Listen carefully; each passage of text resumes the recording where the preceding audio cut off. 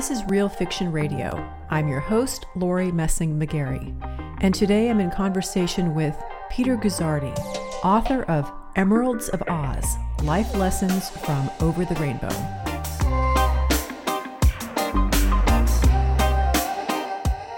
Is to see whatever issue we're facing, we might be looking at on our yellow brick road, to see it as if for the first time.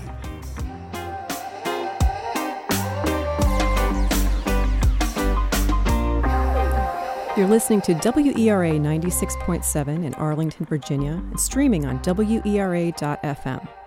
Coming to you from the studios at Arlington Independent Media, I'm your host, Lori Messing-McGarry. You're listening to Real Fiction, a place for novelists, poets, and journalists. We talk to authors about their new book releases, the people and events that inspired the story. Peter Guzzardi has worked in publishing for more than 40 years. He has edited books of prominent authors including Stephen Hawking, Deepak Chopra, Arianna Huffington, and Susan Cain. His new book, Emeralds of Oz, Life Lessons from Over the Rainbow, was published in May by Harper Wave, an imprint of HarperCollins. The book's publication arrives on the 80th anniversary of the release of The Wizard of Oz, one of the most iconic films ever made. Emeralds of Oz is a kind of guidebook to navigate compassion, fear, power, and self-belief. Guzzardi has spent his career honing the art of identifying lessons that lie at the heart of books. And now the editor is an author. Guzzardi lives in Chapel Hill, North Carolina, and is currently on book tour in Washington, D.C. Joining us in the studio is Peter Guzzardi. Welcome to the program. It's great to be here, Lori. The Wizard of Oz is probably the most famous film ever made. And in your book, the reader gets to relive the best parts of the movie. But you've designed this book as a tool for navigating life's obstacles. What inspired this book? Well, it was kind of this odd moment. I'm an independent book editor these days, have been for 15 or 20 years after a 15 or 20 year stint in New York, working at various publishing houses. So a couple of times a year, I go to New York and kind of freshen up my contacts and say hey to everybody, and that way I get a kind of steady stream of work. So on this particular day, I was at HarperCollins visiting the publisher, and I saw on his shelf this kind of spectacular new book, A Face Out, and it was the 75th anniversary edition of The Wizard of Oz. And there was this incredible picture of Dorothy kind of stepping out into the Technicolor miracle of Oz with this look of wonder on her face. And I had this epiphany in that moment, and I kind of blurted it out. I thought out loud, I've kind of rubbed elbows with all these brilliant people over this long lifetime in book publishing, but everything I might have learned from that experience, those experiences, was right there in that film that I first watched when I was 10 years old. And what is your first impression of the film? What is your first memory of watching? Oh, fear, terror, absolutely terror. Me too. Yeah, oh, absolutely. I was the kid that ran out of the room when the monkeys came in and the witch came in, and I was terrified. Oh, yeah, no, I think that it definitely sears the lessons of the film into you, or you kind of absorb them on this cellular level, but they're stamped in there just in case you miss them by the fact that you're on high alert. You're terrified as a child. And I made sure my kids were 11, 12, were not 5 and 6 before they watched the film. Although kids these days are made of stronger stuff, perhaps. That's true. But the first time you watched the film, was it a family event? Absolutely, it was. Because it is now. It was for me. Yeah, and it was certainly for people who lived in the 60s, 70s, into the 80s. The film itself was a failure financially, and it didn't start to make money. It was so expensive. It didn't start to make money until CBS bought the rights and started to air it every year.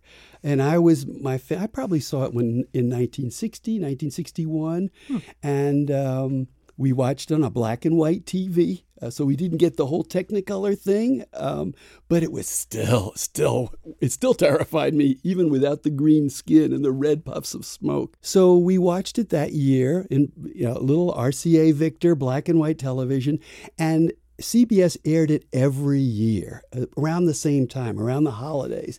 And that became a family ritual for us, and I think for millions of other American families. Once a year, you'd gather around and you'd watch The Wizard of Oz, and you'd look forward to it. And that was the only time you could see it on television. It wasn't like today where you could just stream it, or even in the 2000s, you could watch it anytime. It was aired many times. It was an event, really. It was an event. It was an annual event, a uniquely American ritual. You are an editor. Yes, ma'am. Your career has been to edit books, and I have to imagine that thousands of unpolished manuscripts have landed on your desk. The publishing industry has changed so much. And the original story came from the author L. Frank Baum, who wrote The Wonderful Wizard of Oz in 1899. And I'd really love to know what would happen if you received that manuscript. What would have happened if it landed on your desk? And really, what is your impression of that original novel? Oh, that's a great question. There are a couple of different ways to attack it. One is that as a publishing kind of veteran, I would have known that Baum had already written a book that was a big bestseller, right? He and W.W. Denslow, the illustrator, did a book called Father Goose, a book of rhymes and poetry, and that book was a hit. So it would not have been unlikely that I would have been able to look at it afresh, Also, the book publishing industry is very much striated. It's arranged in categories. So I probably wouldn't see a book from a children's book publishing is its own world.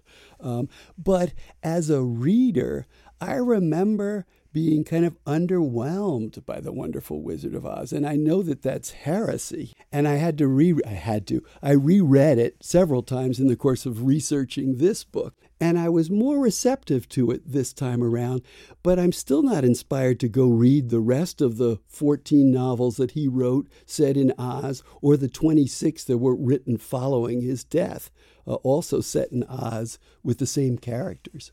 He was prolific. He was probably prolific. More than we realized. Yes, very much so. But my book and I think the phenomenon is the film. The film really reached me, got into my guts, and left this indelible impression on me. And I think it's the film that people remember. That's this iconic. It is the most watched film of all time. Well, there is no question that everybody has a memory of this film. And the reason I asked about the book is because it is kind of fascinating when a book morphs and changes from one art form to another. And in this case, The Wizard of Oz was the inspiration for theatrical productions, The Wiz and Wicked, and even a Return to Oz, a film in 1985. Ah, yes, you're right. Disney did, yeah. When I was reading the bibliography of your book, Emeralds of Oz, it did strike me that there wasn't anything quite like what you've written, and I'm always fascinated by the structure of a book, and particularly in your case. Can you talk about how you created the structure, Sure. What you want the reader to take from that?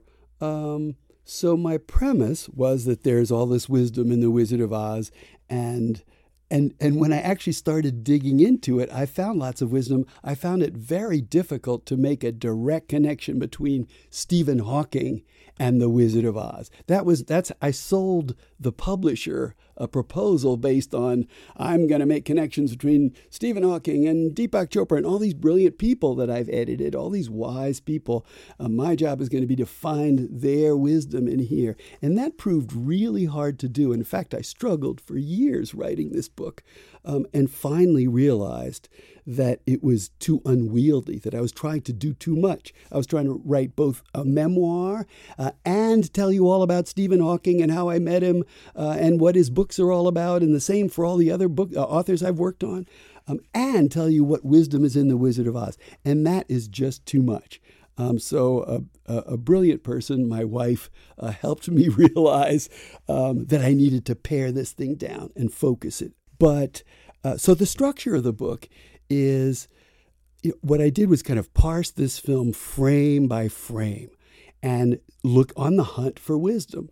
And what I found and I organized it along the spectrum of the story, right? So our search begins in Kansas with Dorothy running home, looking over her shoulder, talking to Toto, clearly concerned about something. So we start looking there, and then I go across the complete arc of the story in search of wisdom. And what I found were like 60 kind of smaller pieces, and then 9 big honking chunks of wisdom, which I pulled out eventually towards the end of the process and called emeralds, and looked at how they might work separately from the smaller pieces of wisdom in the book or insights in the book. Well, beginner's mind is a concept that I found fascinating, and you just described the big chunks of the emeralds. That's a big one. In your book, it appears as the second emerald lesson. Yes. Tell us what happens to Dorothy in the film that should challenge us to look at the world differently. Okay, so each of the 9 emeralds is linked to an iconic moment in the film, right? So the second one is see the situation as if for the first time. See it, whatever it is, as if for the first time. And the iconic moment this is linked to is, the farmhouse that just corkscrewed to a landing, and Dorothy, Judy Garland, steps out of the door from a black and white world into a Technicolor world, and she has this look of amazement on her face, and everything that she comes across, she doesn't greet it with horror or fear or however you might greet something that's completely alien to you. She has this kind of amazing composure and this amazing kind of openness about her as she greets her experiences. So the takeaway for us, in short, with the second emerald, is to see whatever issue we're facing, we might be looking at on our yellow brick road, to see it as if for the first time. That's beginner's mind. In Buddhism, that's known as beginner's mind, which is the ability to kind of strip away from the current experience what you think you know about it. Take that out of it. And with it go all the biases and all the tendencies you have to kind of look at something a certain way, see it as if for the first time, and all of a sudden it really does change. And this principle of beginner's mind in Buddhism is one of the 2 kind of pillars of mindfulness. And the other pillar is actually the 4th emerald, which is compassion. Choose compassion. And I have to imagine that curiosity is a related cousin to this concept. Oh, absolutely, yeah. Because when you see something as if for the first time, you suspend judgment, right? So what's left is curiosity. It's like, oh. And for Dorothy, it's like, oh, like these munchkins just popped out of the bushes. And they're giving me a parade. And they're inviting me into a coach. And it's just like, okay, that's cool. And she just kind of goes with it. And that's what happens when you let go of your sense that you know what's going to happen and just live fully in the moment. This kind of sense of wonder gets restored to your life. One of the reasons I really wanted you to join the program is that the name of the program is Real Fiction. We have had guests who have just completed their debut novels. We've had guests who have written many books, and we have listeners who write. So I'd like to ask you about the wisdom point. It's one of the wisdom points you have in the book. It's number 37, page 84. It's titled "Revisit a Neglected Virtue, Humility." And I picked that one because this is tricky for anyone who wants to be a creator or publicize a book. And I have found that nearly everyone struggles with the pressure to create a platform. If you're going to write a book, your publisher is absolutely expecting a publicity campaign and a platform. Yeah. And the self-promotion on social media can feel overwhelming. And a lot of authors are introverted. So Can you walk us a little bit through this lesson? Sure. Maybe there's a balance we can all find. Sure. I think that it's really hard. I think most writers are introverted, right? You have to be comfortable with spending a lot of time alone and thinking and facing that blank page.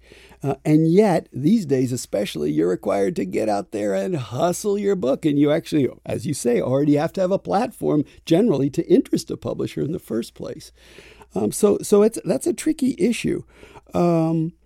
Humility does not mean fake modesty. You can be humble and still have a good, strong, healthy sense of yourself. It's just these days, everything is so much about self-promotion that we think of humility, it's kind of like a bad word, right? I can't be humble. But no, you can be humble. You can have a good, healthy sense of yourself. It's just not an overblown sense of yourself. So in some ways, this is an invitation to be real, to tap into your authentic self, to go to the places where Brene Brown would take you, and really get in touch with who you are, which is one of the giant overriding themes in The Wizard of Oz. I think that is excellent advice. I'd like to pick another one out of the book. Stay with me, since we're on a roll here. All right, okay. Let's take wisdom point number 41. It's titled, Being afraid of fear only makes it worse. So befriend it instead. And this is a central point that you make in the book. And readers are really invited to identify where fear can come from in the body. And you talked a little bit about Buddhism. I'm curious about how you made that connection between fear, addressing anxiety, and how it all ties together. Well, we've talked about the fact that fear is maybe the first takeaway from this film. Yes. And for better and for worse, I'm well steeped in fears. As a child, I suffered a lot from anxiety and from panic attacks, and still do from time to time. So I've worked hard to figure out ways to strategies to come up with. And some of my favorites I mention at this point in the book. I mentioned square breathing, which is a really cool technique. I don't know if you know that.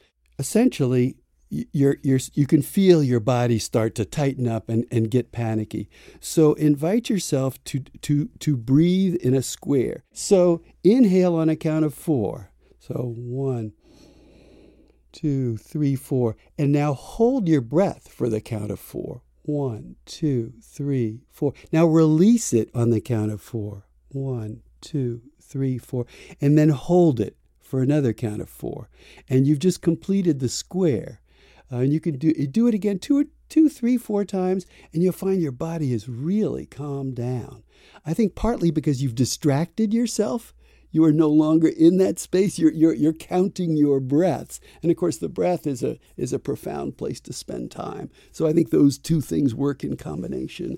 They're very effective. And in the film, what is the technique that Dorothy used to overcome her fear? Was it the circle of friends that she acquired on her journey? That helped. But I think fundamentally, it was one of the big emeralds. I mean, I think she faced her fear, which is what we all have to do in large and small moments.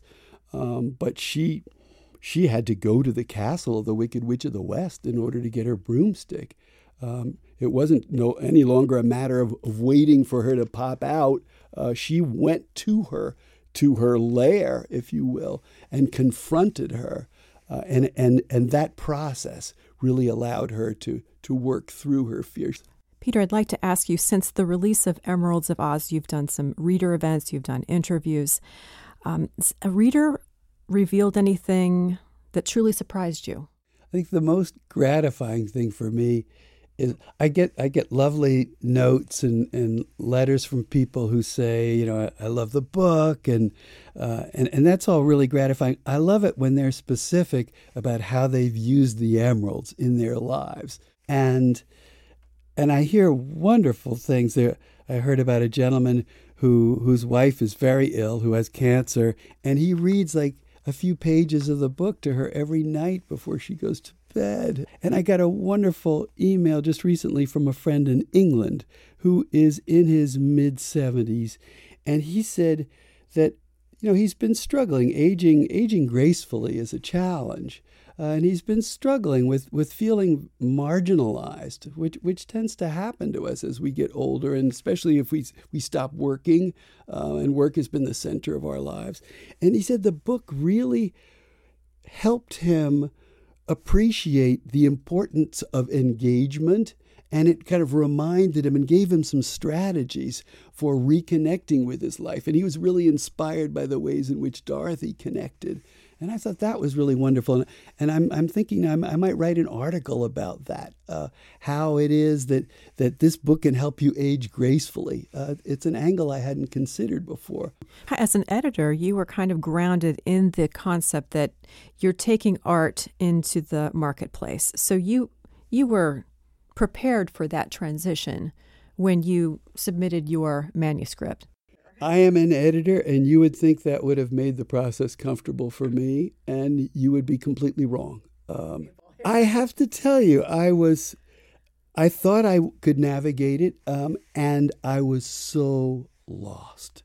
So I've gained such an appreciation for what it is to be a writer. I'm an empathetic person. I've always connected with the writers I work with, but I never had any appreciation for what it's like, especially to be a first-time writer and face a blank page. It is really difficult. I mean, where does the first sentence come from? And what about the sentence after that? And what about when you've got a paragraph? Where's the next paragraph going to come from? It's difficult. Honestly, I felt like somebody had put me in a rowboat, put a blindfold over me, and dropped me in the middle of the Atlantic Ocean without oars at night and said, "Find your way home." And I think in some ways, preachers tell the sermons they need to hear. And I think one of the wonderful things about this book and The Wizard of Oz is that it helps you find your way home under almost any circumstances. And in my situation, and perhaps for your listeners, as a writer, it can help you find your way home too. I wish I'd had it when I was so lost. I think it might have helped. And I want to, if I can do it justice, describe the book. It is beautifully put together. There's actually emerald sparkled pages at the beginning and the end, and I think the term is deckled pages. The paper is heavy and beautiful. It's an extraordinary gift book. Yes. For yourself or for anyone in family or friend circle. And it's, as you said, it's a kind of book you can open to almost any page and find something that will resonate. Yeah, I hope so.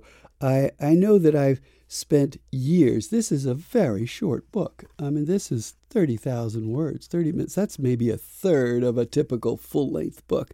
But I hope and believe that I know that every word is burnished and it's got a high polish on it because I've been over and over and over it. And I think as a result, I believe it's kind of quick and easy reading. You can get through it quickly. There's a lot of wisdom in it, and you might want to take time to chew on it. But it's not an intimidating read. I think it's an easy read. I want to remind everyone that the book is titled Emeralds of Oz, Life Lessons from Over the Rainbow. The author is Peter Guzzardi, and it's published by Harper Wave. It's an imprint of HarperCollins Publishers. And I have a question that we ask of all guests. Yes, ma'am. Tell us about a book you love to recommend that no one has heard of.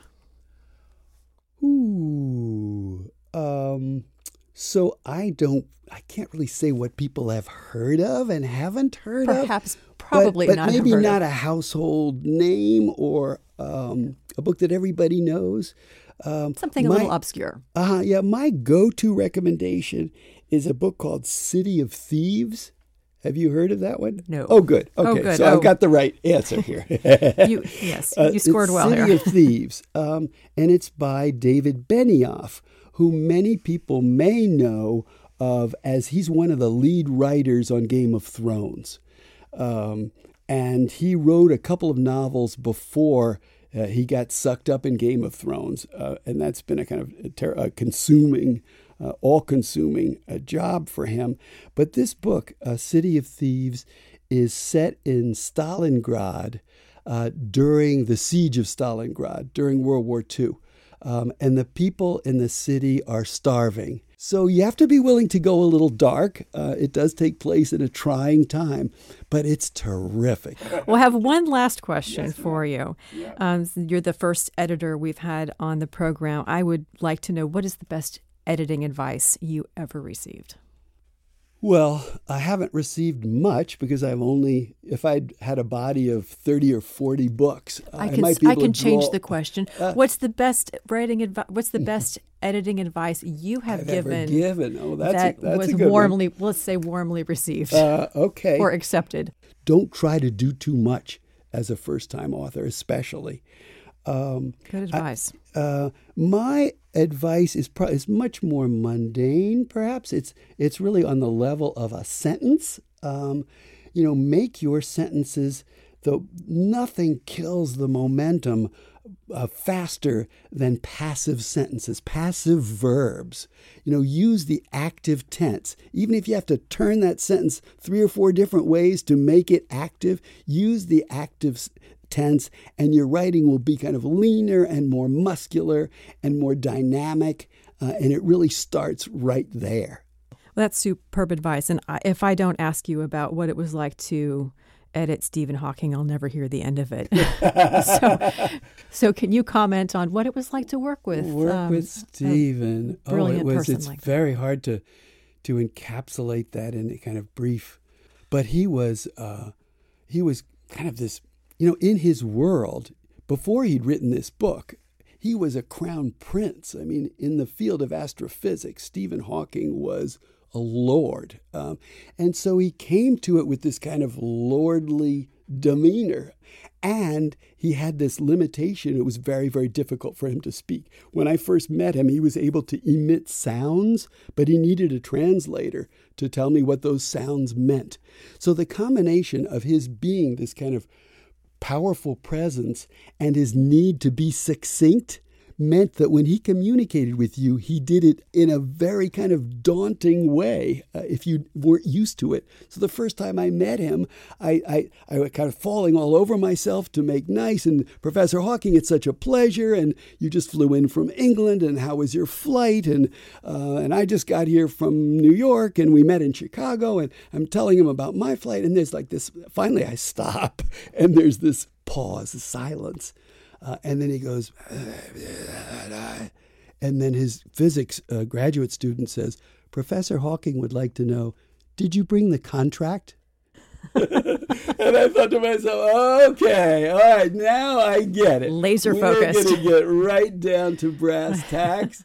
And that's how this is going to roll. And over time, you get comfortable with it. You get it. It's based on his limitations and on his personality. And we got very comfortable and very friendly over time. But it was a kind of daunting first experience. You've given us so much wisdom and so much to think about. And I encourage everyone to get a copy of Emeralds of Oz, Life Lessons from Over the Rainbow. Peter, thank you so much for joining us today. It was delightful, Lori.